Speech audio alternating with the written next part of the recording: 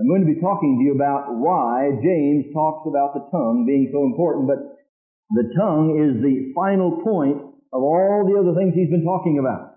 And I'm going to try to bring you through a process right up to where you'll understand what he says and why he says what he says about the tongue. In saying that, let me just try to give you this morning a preview or a little rundown of what James was trying to say. As you know, there are several different men by the name of James in the New Testament. The one that wrote this particular book, the Epistle of James, is the brother of Jesus Christ. It was written in about 62 A.D., about 30 years after Christ had been crucified and resurrected from the dead. The church had scattered and gone throughout the earth. It was about 8 or 9 years before the destruction of Jerusalem. So just to give you a little bit of a historical concept here, the book of James, according to Martin Luther, was a very strawy, that's a very hard word to say and enunciate, strawy epistle, he thought. Because God had given him the revelation of one truth, and that is that the just shall live by faith without the works of the law. Now, having come out of a Roman background, Roman Catholic background, that was a very important message to him, that we no longer were saved by doing good works or trying to make or earn our way into heaven or having to go through a hot spot before we hit heaven or all those good things. He was able to see the truth that the just shall live by faith alone. Martin Luther got very excited about that, but when he came over to James, he had difficulty evidently understanding that James was teaching the same truth, but just from the other side of the door. Now by that, James starts talking about the fact that faith without works is dead. And he's trying to balance it out. Have you ever heard that? Somebody saying, I taught you something, now I want to teach you something to balance it out a little bit? Well, that's what James is doing concerning the book of Romans. And James is saying here that works are the evidence and the groundwork of the fact that there has been a work done in your life. Someone put it this way, you can give without loving, but it's impossible to love without giving. If you genuinely love, you will genuinely give. If you're genuinely saved, then the evidence will come forth in works. You're not working or to get saved, but you're working because you are saved. And in the other book of Romans, he was trying to emphasize the fact, quit trying to do it by your own effort. Quit trying to climb up to heaven by your own work. You can't do that, which is absolutely true. But on the other hand, if you are genuinely saved, no one can keep you from loving and giving it because it becomes a part of your new nature. Now that shouldn't be too difficult to understand, but there have been many people that have had trouble with it. It's interesting to me as I look at the first chapter of James, how the brother of Christ had come to recognize the Lord for whom he really was. The first verse says, James the doulos, again that same word that Paul used, the bond slave, the willing bond slave of God and of the Lord Jesus Christ, to the 12 tribes which are scattered abroad, greeting. Now that greeting meant actually also rejoice. Brethren, I'm writing to you with the greetings of rejoicing to share with you something that Jesus Christ has given to me to tell you about. My brethren, count it all joy when you fall into temptation. Now, by the way, the temptation he's talking about here is not the temptation unto sin, but he's talking about the trials and the tests that God allows to come into your life. Like with Abraham, with Isaac. Abraham, God says, Abraham, take your son, your only son, up in the mountain and offer him as a sacrifice to me. Now, that was a temptation. That was a test. That was a trial. Now, James says, when these things come into your life, rejoice, count it all joy, get excited, realize that God's getting ready to perform a miracle in your life. Have you learned that in your life yet? I see some people, when temptation or testing comes into their life, you could step on their lower lip. They could eat oats out of a 3-foot stovepipe. They get so discouraged and so down in the dumps and just dragging around. And James says, now look, I've got something for you to see here. When temptation and testings come to you, realize that there's a purpose in it. He goes on to knowing that the trying of your faith worketh patience. But let patience have her perfect work, that ye may be perfect and entire, wanting nothing. Praise God. He says, don't ask God to get you out of the temptation, but patiently wait on God to bring you through the temptation.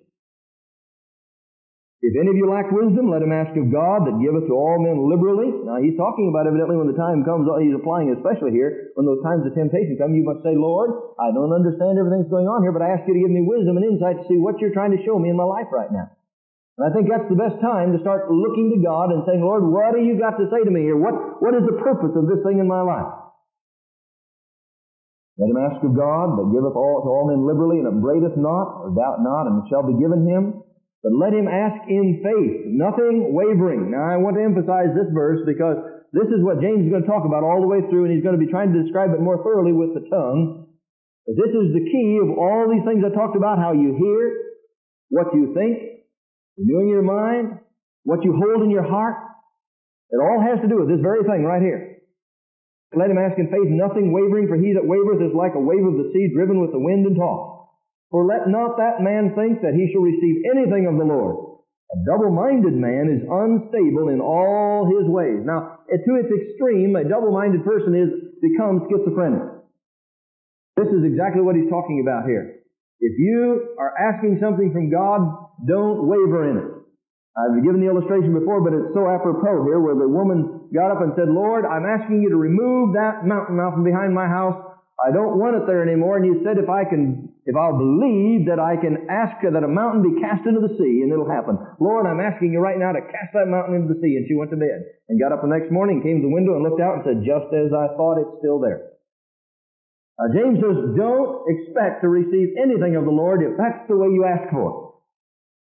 That's why he said in Mark, Jesus said in Mark, these signs shall follow them that believe. I say it again, if we don't believe that these things are going to happen, don't worry about it, they never will. These are given to those that will claim by faith everything that God has for them. Then let's skip up to verse 13. This is another very important piece of groundwork for us to understand before we get into why James gives us instruction concerning the tongue. Let no man say when he is tempted, I am tempted of God, for God cannot be tempted with evil, neither tempteth he any man. I don't think I've ever understood that as well as I'm seeing it now after having the Lord laying this thing out for me last night. God doesn't tempt anyone.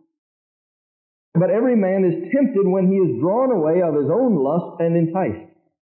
Then when lust hath conceived, it bringeth forth sin, and sin, when it is finished, bringeth forth death. Then skip down to verse 22. Be ye doers of the word, and not hearers only, deceiving your own self. For if any be a hearer of the word, and not a doer, he is like unto a man beholding his natural face in a glass, for he beholdeth himself, and goeth his way, and straightway forgetteth what manner of man he was. But whoso looketh into the perfect law of liberty, and continueth therein, and he being not a forgetful hearer, but a doer of the work, this man shall be blessed in his deeds. Now, let's look back at the beginning of that verse again. It says, but whoso looketh into the perfect law of liberty. Why did he call it the perfect law of liberty? He called it the perfect law of liberty because it works every time. It never fails. If we apply that law of faith, if we'll apply that law of obeying God's word and walking it out in faith, it can never fail. It has to work. We look into the perfect law of liberty. If any among you seem to be religious and bridleth not his tongue, now he starts to get to it, bridleth not his tongue, but deceiveth his own heart, this man's religion is vain. Now, over into the second chapter, beginning with verse 14. What doth it profit, my brethren, though a man say he hath faith, and have not works? Can faith save him? He's saying it's corresponding action. If a brother or sister be naked and destitute of daily food, and one of you say unto them, depart in peace, and be ye warmed and filled, God bless you, Lord bless you now. Notwithstanding, you give them not those things which are needful to the body, what does it profit? Even so, faith, if it hath not works, is dead, being alone. Yea, a man may say, thou hast faith, and I have works. Show me thy faith without thy works, and I'll show thee my faith by my works. You can talk all you want to, James says, about how much faith you've got, but let me watch you. And if you have faith, it will manifest itself. You can go around saying you have faith all you want to, but before long, it's got to come out whether you really do or really don't. Thou believest that there is one God, thou doest well. The devils also believe and tremble. But wilt thou know, O vain man, that faith without works is dead?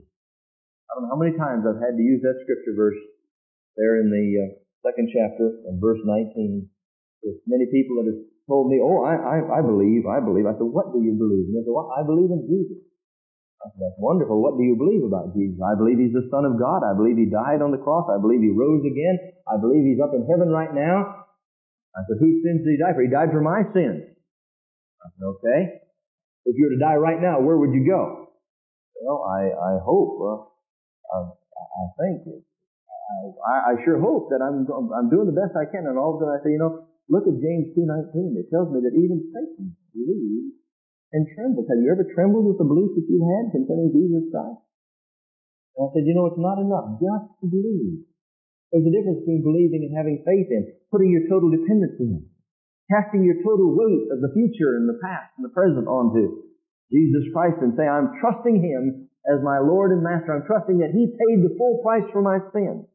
I've repented of it. I've cast it away from me. I'm trusting Him now. He's washed it away in His blood. I have been redeemed by the blood of Christ. And my justification, my righteousness is in Jesus Christ. There's a vast difference between that and having a religious experience. And that's the trouble with many people in our churches today who are desperately looking for something to satisfy inside. But they're going around stuffing religious experiences inside. They're going to try this and try that. Some of them even try Jesus. And I have to say, you don't try Jesus. You either have Him and make Him Lord, or you don't have Him. Now, with that background, look at chapter 3 with me for just a few moments. James says, my brethren, be not many masters. That word in the Greek is teachers. Be not many teachers. Now, when he states this, he's emphasizing a particular type of teacher, because he says, knowing that we shall receive the greater judgment or condemnation. For in many things we offend all. If any man offend not in word, the same is a mature or perfect man, and able also to bridle the whole body.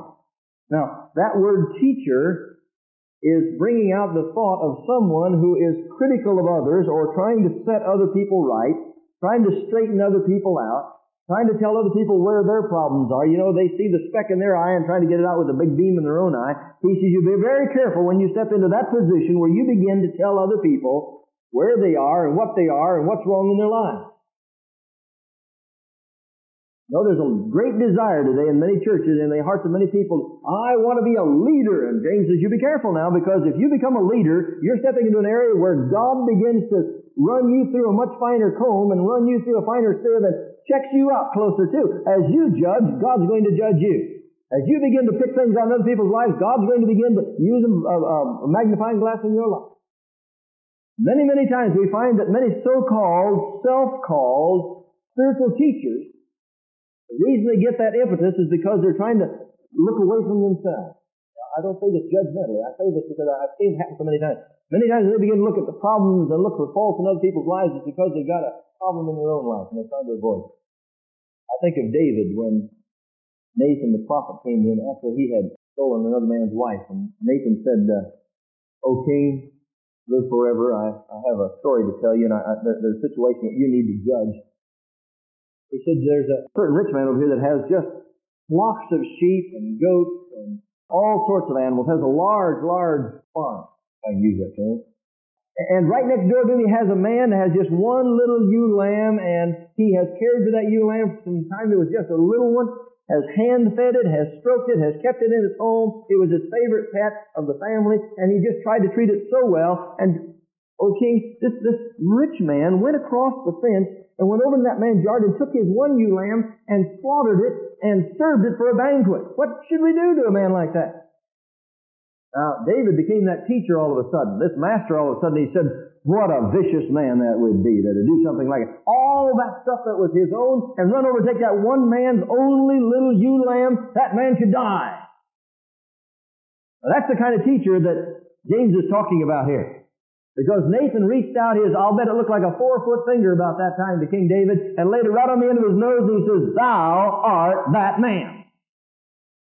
But you see, David, in trying to be the teacher and the judgmental teacher at that moment when being presented with an opportunity to make a judgment, didn't even look at the beam that was in his own eye. And it's amusing how Jesus has a sense of humor.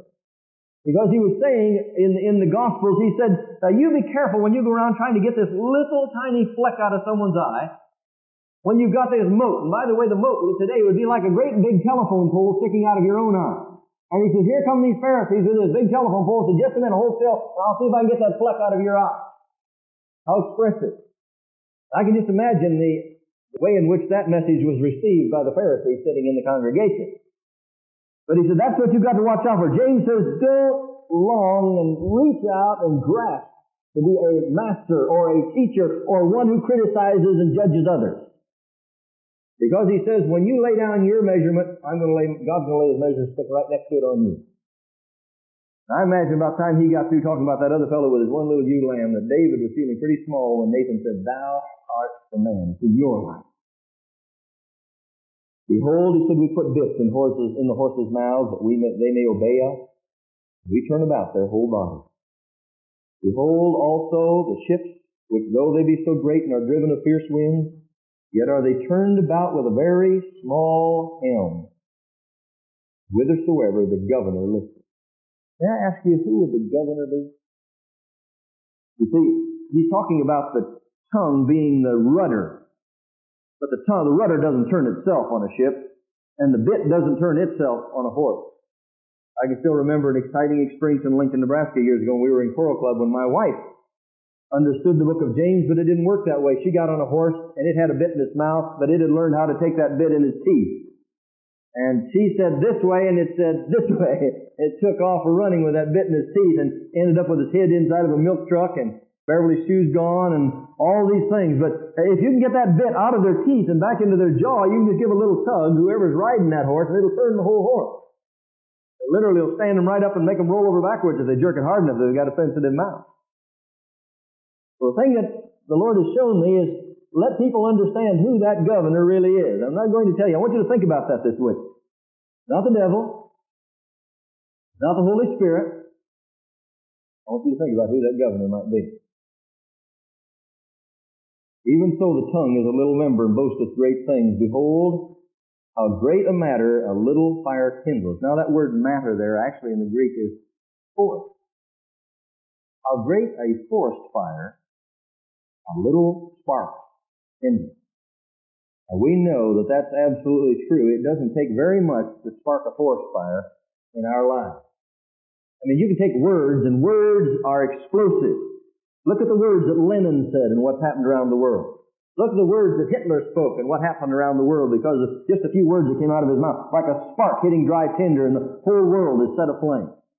And we're going to get into the aspect also of positive and negative confession. Whatever you confess is what eventually you'll get, and what you confess you are is what you'll eventually become. Now, whether we like it or not, that's what the Word of God says, and this is the little creature right here that turns and sets our course. You know, still today, I have to catch my old practices and stop them right in the middle of a sentence. People say something to me, and you know, I find myself having to really stop it because it's the thing that turns the direction I'm going to be going into. I go around saying, well, with my luck, the way things have been going for me, brother, it's going to, if anybody's going to get hit, it's going to be, that old tongue just constantly saying problems, problems, problems. And I got to the end of that thing, and I said, Lord, I'm going to begin to just bite that off short. I'm going to begin to confess the Word of God. Doesn't make any difference what I feel or what I think. I'm going to confess the Word of God, and believe it or not, it is turning. How many of you believe it's beginning to turn? Amen. Beginning to turn for this preacher, I'll assure you. And I thank the Lord for it. But it won't happen until we understand how a great force this little spark kindleth. The tongue is a fire, a world of iniquity. So is the tongue among our members, that it defileth the whole body, and setteth on fire the course of nature, and is set on fire of hell. Now, as I read that over and over again, the Lord just kind of told me to put that back in reverse. Read that in reverse, that verse. And you'll get the course of it. First of all, when we allow Satan to cause us to say the things that he wants us to say, our tongue is set on fire of hell. That's the first thing. The second thing that it does is it begins to set on fire the course of nature. It begins to cause us to become what we're saying. Satan sets the spark, and it begins to change our very being and our very nature, and the end result is it defileth the whole body. Before long, we are what we say. See the progression? And I put it in the opposite order. It starts when we accept and receive that spark from Satan and begin to let it fly out of our mouth.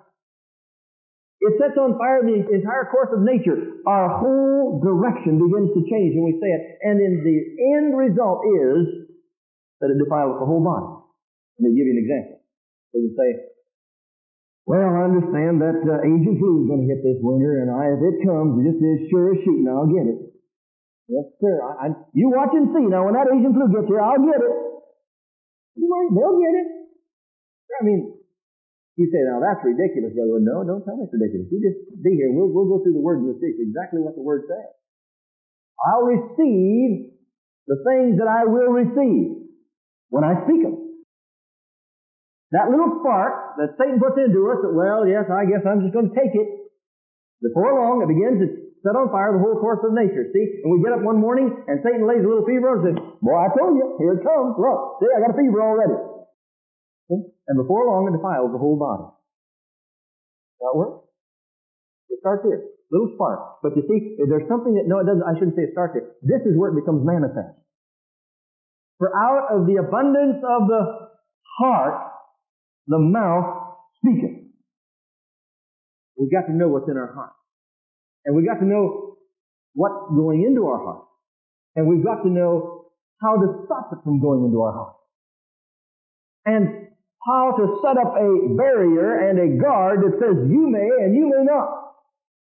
So that when the time of explosion comes, it'll be like Satan found Jesus. It says that Satan came to him and found nothing in him. Satan comes and went, boom. Didn't work. Jesus didn't have any fear. God hadn't given him a spirit of fear, but of love and of power and of sound mind. He said, if you be the Son of God, turn those stones into bread. You're hungry now. Jesus didn't let the physical appetite overrule the spiritual condition in his life. He said, thus it's written, men shall not live by bread alone, but by every word that proceeds out of the mouth of God. So he popped him with another. Jesus quoted the word. Try it again. Satan couldn't find anything in him. You know, the biggest problem is we have to understand what we've been letting go into the hopper, so that when the spark comes and what comes out of our mouth, we'll know what will come out of our mouth because we'll know what's in our heart. You say, well, how do you know that? I'll tell you the best thing to do is sit down sometime and let somebody ask you, tell me the most important thing in your life.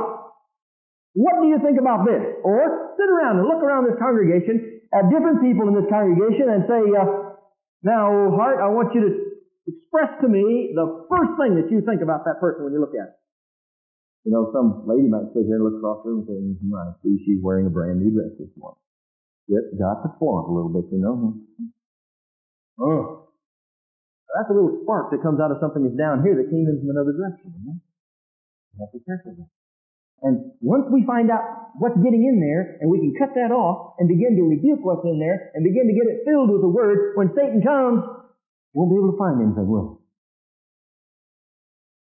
For every kind of beast and bird and of serpents and of things in the sea is tamed and hath been tamed of mankind, but the tongue can no God tame. Oh, it just says no man can tame, doesn't it? You know, I've had people say, well, you can't control your tongue. Your tongue's going to say what it's going to say because the Bible says that no man can tame the tongue. And there's some people say, don't, that just is flipping my tongue and my tongue just can't be controlled. The Bible says you can't, no man can control the tongue. Oh, listen, I'll tell you, there's a better answer than that. We're going to find out what that is. If you want to write down Luke 18:27, if you want to write down 2 Corinthians 10:5, it might give you a little hint. Verse 9, therefore bless we God, even the Father, and therewith curse we men, which are made after the similitude of God. Out of the same mouth proceedeth blessings and cursings. My brethren, these things ought not so to be. Doth a fountain send forth at the same time sweet water and bitter? Can the fig tree, my brethren, bear olive berries? Either vine, figs, so can no fountain. Both yield salt water and fresh. If it does, there must be two fountains down there below. Who's a wise man and endued with knowledge among you? Let him show out of a good conversation his work with meekness and wisdom. But if you have bitter envying and strife in your hearts, glory not and lie not against the truth. This wisdom descendeth not from above, but is earthly, sensual, devilish. For where envying and strife is, there is confusion and every evil work. But the wisdom that is from above is first pure, then peaceable, and easy to be entreated, full of mercy and good fruit, without partiality and without hypocrisy. Now, first of all, it says the wisdom that is from above. That's God's Word, as it is shown to us and revealed to us by the Holy Spirit. The wisdom that is from above. And the last phrase there is so important for us to understand. Full of mercy and good fruit, without partiality, and without hypocrisy. It's without hypocrisy.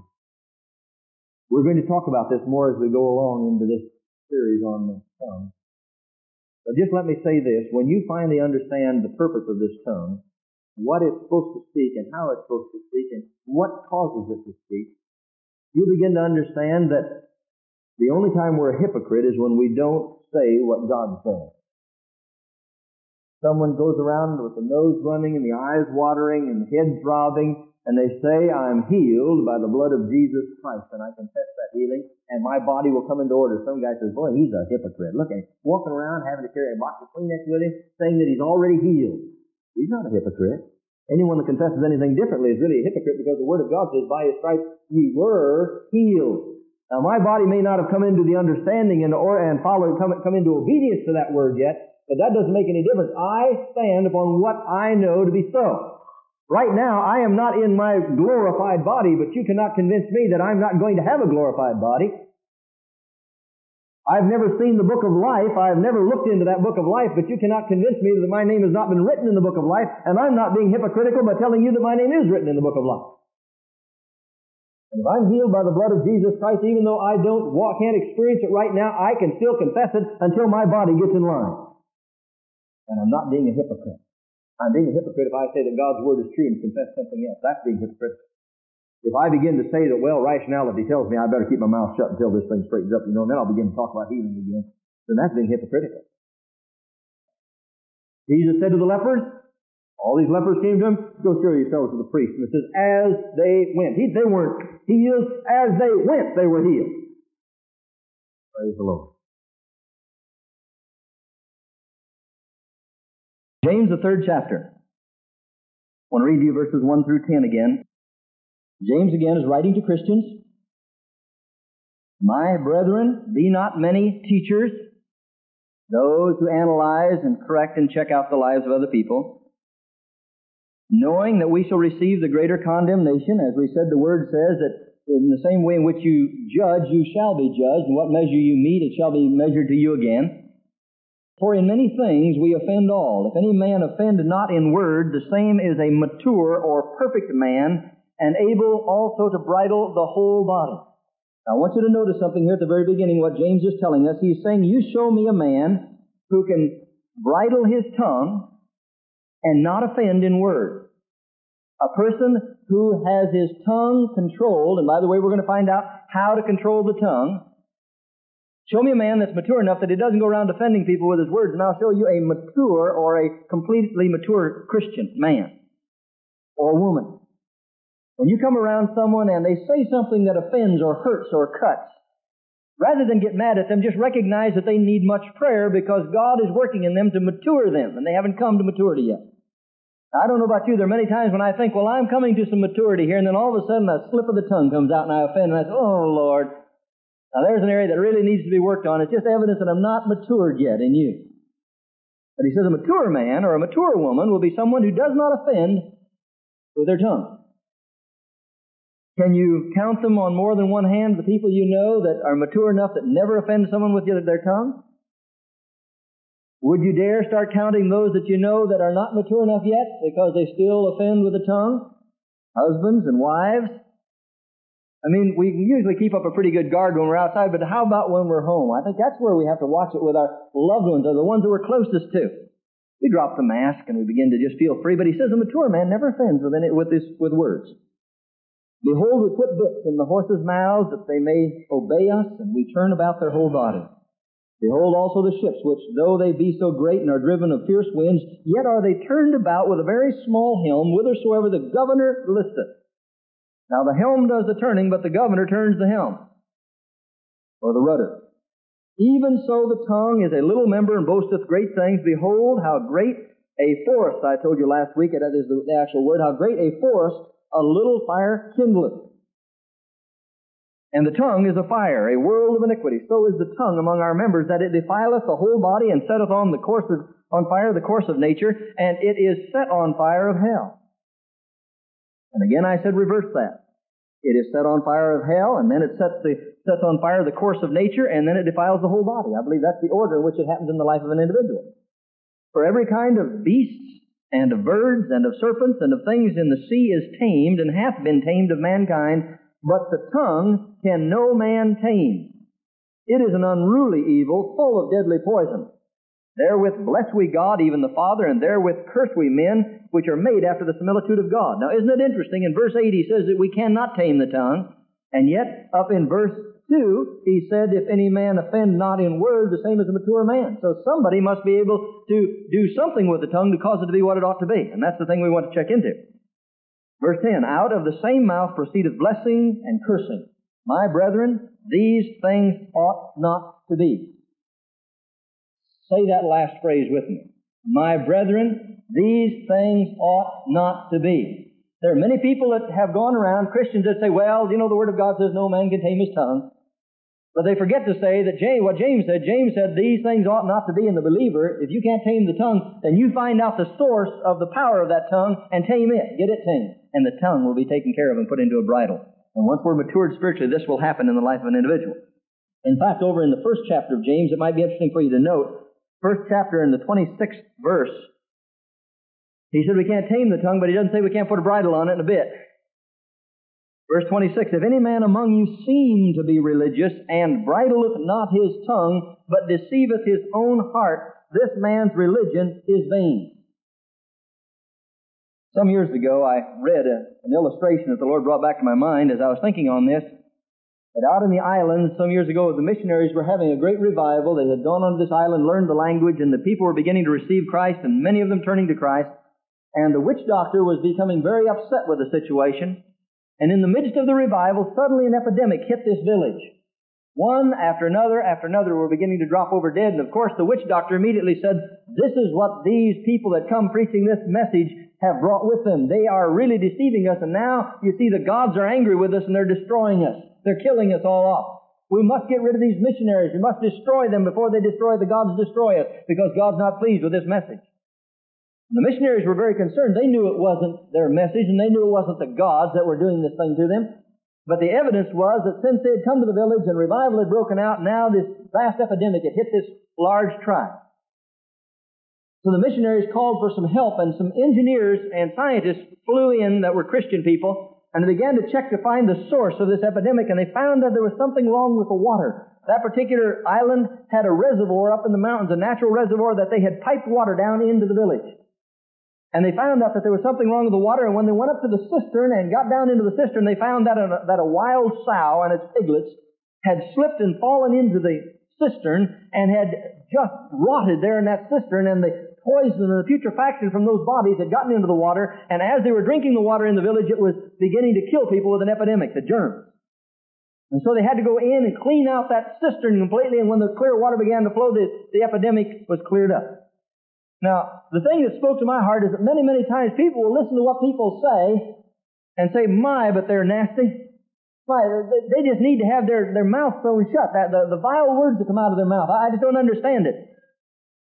And they fail to realize that their tongue is only the end result of putrefaction that comes from behind the tongue.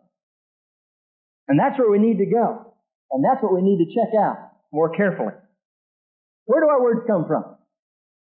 Matthew, the 12th chapter, and verses 34 and 35. O generation of vipers, how can ye, being evil, speak good things? Jesus was speaking now to the Pharisees. In fact, we'll go back one verse. He says, either make a tree good and his fruit good, or else make the tree corrupt and his fruit corrupt, for the tree is known by his fruit. O generation of vipers, how can ye, being evil, speak good things? For out of the abundance of the, what? Heart, the mouth speaketh. A good man out of the good treasure of the heart bringeth forth good things, and an evil man out of the evil treasure bringeth forth evil things.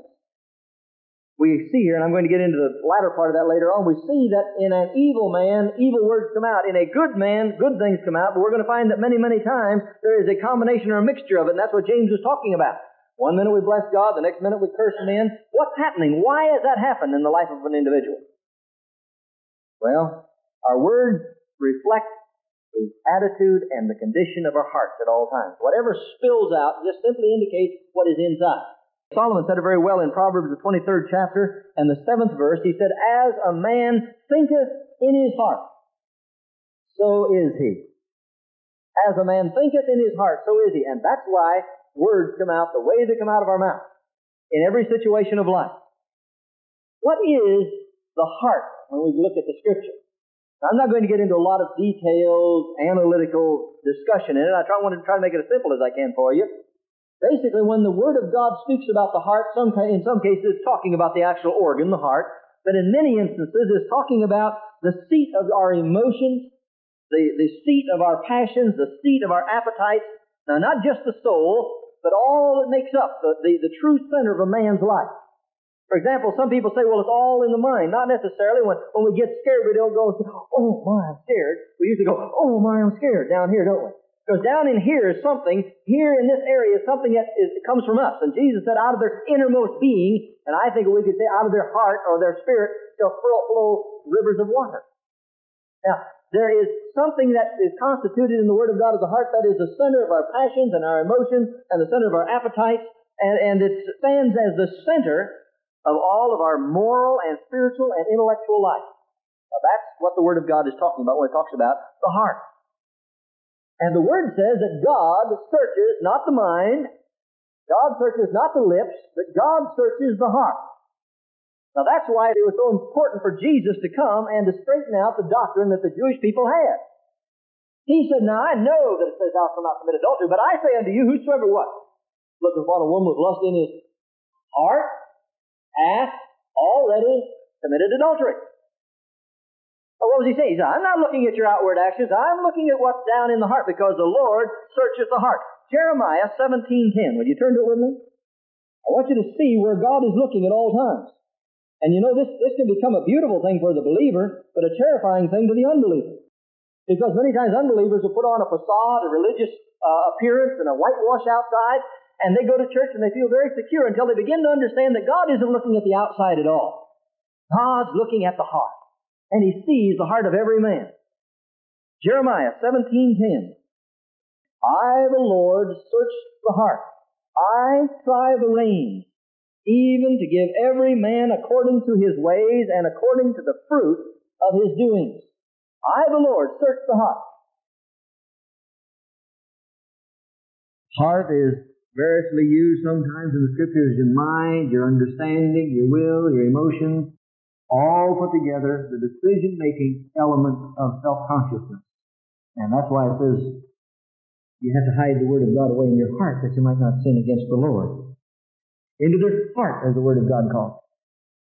That's what we talked about this morning. Now, the things I wanted to bring out, and I haven't seen it on any other teachings that I've had, but it's in the Word of God, and I thought I should bring it out, and that is, God is always talking about the imaginations of the heart. Now, you know, if you don't have a good imagination, you don't enjoy jokes. I think that's one reason why I've always enjoyed hearing jokes and telling jokes down through my life, because I have a very, very vivid imagination. When somebody begins to tell me a story, I can just add all the color to it and all the pictures around it. But the trouble is, when I was back here, I was putting the wrong color to it. My imagination just went wild.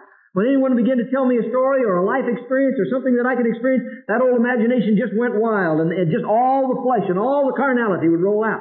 You see, and God is looking at the heart. He says He doesn't look at the outward appearance. He sees all these things coming into the soul of the individual and into their mind, into their emotions, into their will, into their imagination. He sees that stirred up. God says, that's what I'm looking at. Don't look at the outward structure. I'm looking at the heart.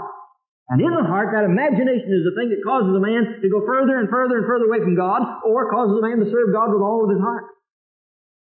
Now, the imagination, I again went to the ISBE, the International Standard Bible Encyclopedia. He just gave a short definition. It says the image-making pictorial faculty of the mind's reproducing and recombining former thoughts and experiences. It's that ability that we have not only to remember things, but to add to it and draw a little information from here and over here and restructure it and make it to be something else and bigger or smaller or smaller. We can just imagine in our imagination just exactly what we want to. Now, the Word of God says Back in the book of Genesis, when God had to come and judge the people on earth, He said because anything that they imagine, they can do. Their imaginations had just really come to a place where it was a controlling factor in their life. Well, let's just look at a few verses concerning imagination. Genesis 8:21 tells us that every person has that element of imagination in their life. And if they're only getting their source of material from the flesh, then they're going to have difficulties. And the Lord smelled a sweet savor, and the Lord said in His heart, I will not again curse the ground any more for man's sake, for the imagination of man's heart is evil from his youth. After God judged the earth, He said, I won't judge it like this again, but I realize that the imagination of man's heart is evil from the time he's a child on. And I didn't have to be very old before my imagination was able to go wild and just think up all sorts of problems. All sorts of, I could sit on a corner and in no time imagine in my mind how I could get into trouble. I didn't have to be very old to do that either. Like I told you, my daddy used to tell me if I didn't get at least one spanking a day, I was sick. He knew I was sick, wasn't feeling well. Because that imagination of mine would just work overtime to find some way to get into trouble. Jeremiah 7:24. God is speaking here in Jeremiah 7:24 concerning backslidden Israel. Let me read verse 23 with it because it's very helpful there. But this thing commanded I them, saying, this is God speaking, obey my voice, and I will be your God, and ye shall be my people, and walk ye in all the ways that I have commanded you, that it may be well unto you. But they hearkened not, nor inclined their ear, but walked in the counsels and in the imagination of their evil heart, and went backward and not forward. They wouldn't listen to what God had to say, and they wouldn't be listening. In other words, inclining your ear, have your ear set, cocked, to hear God speak to you. You know what that's like?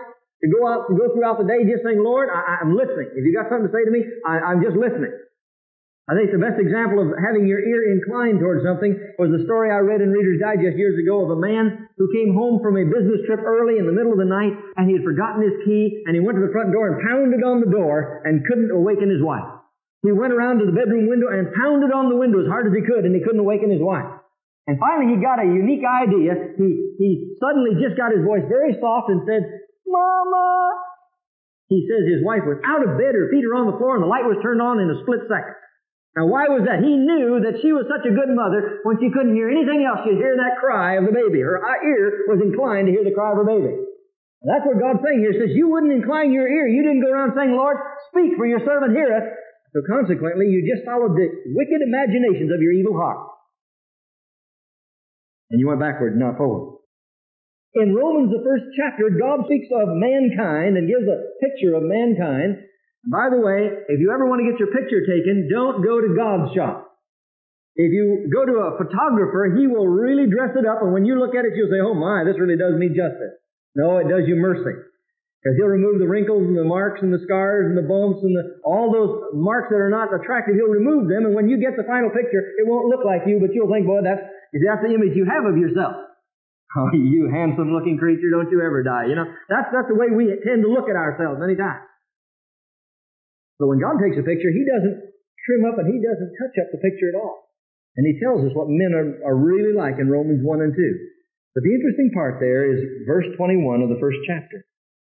Because that when they knew God, they glorified Him not as God, neither were thankful, but became vain in their what? Imaginations, and their foolish heart was darkened.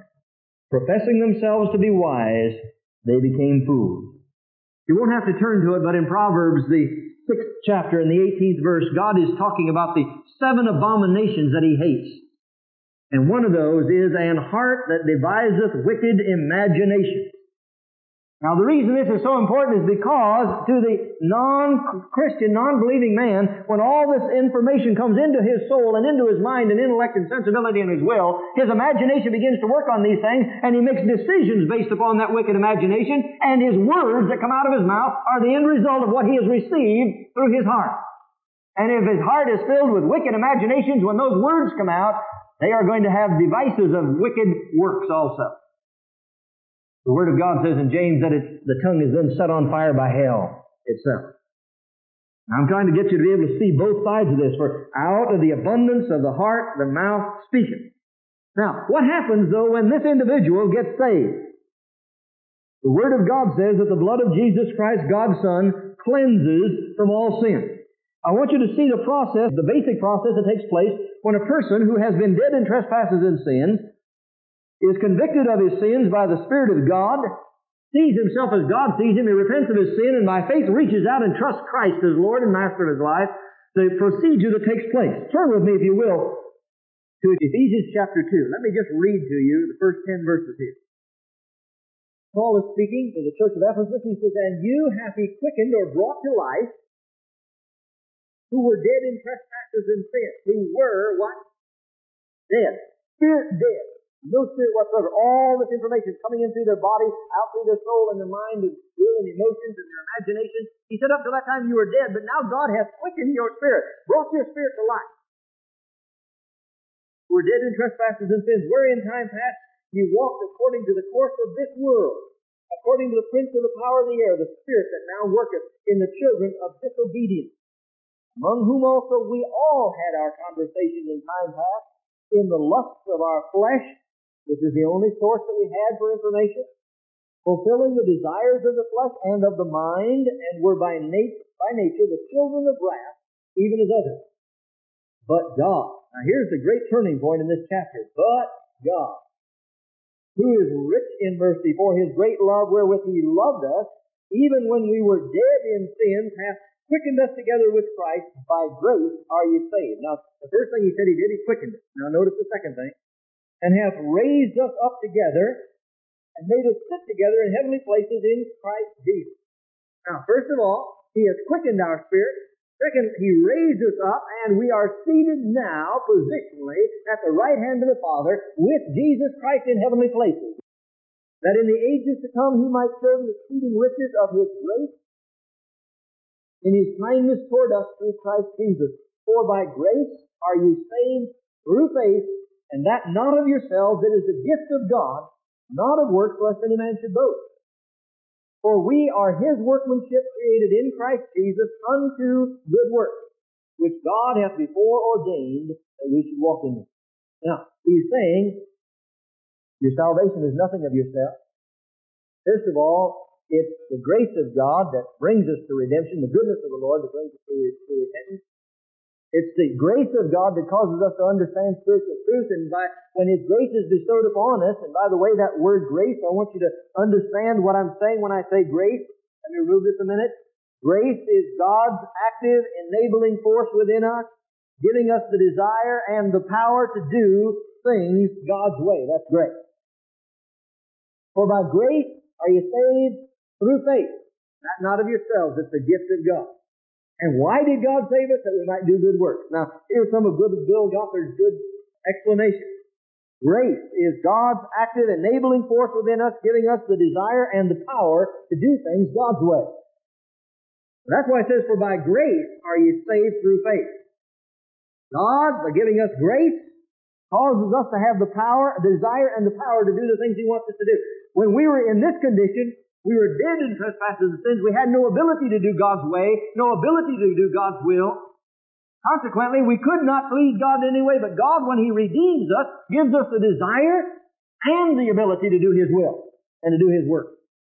I praise God that there was a time when I had to be honest and say, man, I have no interest in the things of God, but the night Jesus Christ came into my life, I suddenly had a longing and an urging in my heart to do whatever God wanted me to do. And then I found within me the power to do what I needed to do. It was the Spirit of God within me, giving me the power to do what I needed to do. Praise the Lord. That's good preaching, Brother. Amen. Hallelujah. Keep it up.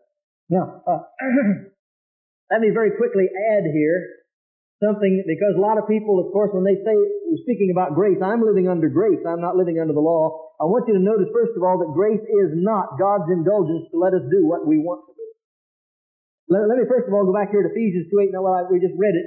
For by grace are you saved through faith, and that not of yourselves. It's a gift of God, not of works, lest any man should boast. We can't work for our salvation. It's a free gift of God, and he gives us the ability and the power to do what he wants us to do. And it is not God's desire that to set us free to live any way we want to live. Romans 6:1 and 2.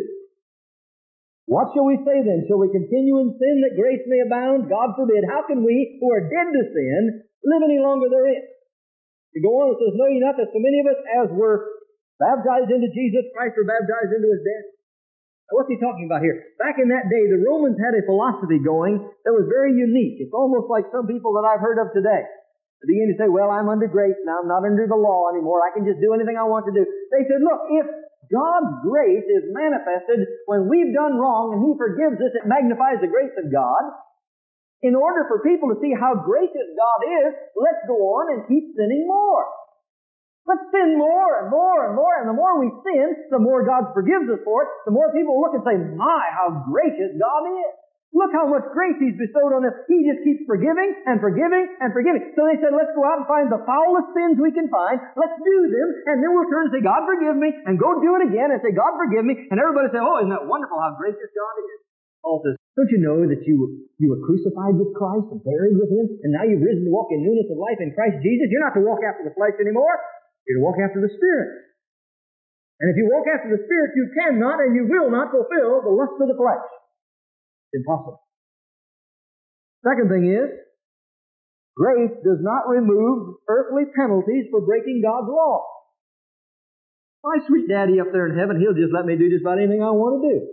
And I'm free. If the Son sets me free, I'm free indeed. I can just do anything I want to do.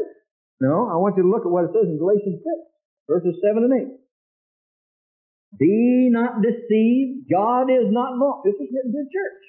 This is written to believers. Be not deceived. God is not mocked. For whatsoever a man soweth, that shall he also reap. For he that soweth to his flesh shall of the flesh reap corruption, but he that soweth to the Spirit shall of the Spirit reap life everlasting. Grace does not mean that we can go ahead and do what we want to do, and God's going to remove all earthly penalties from us.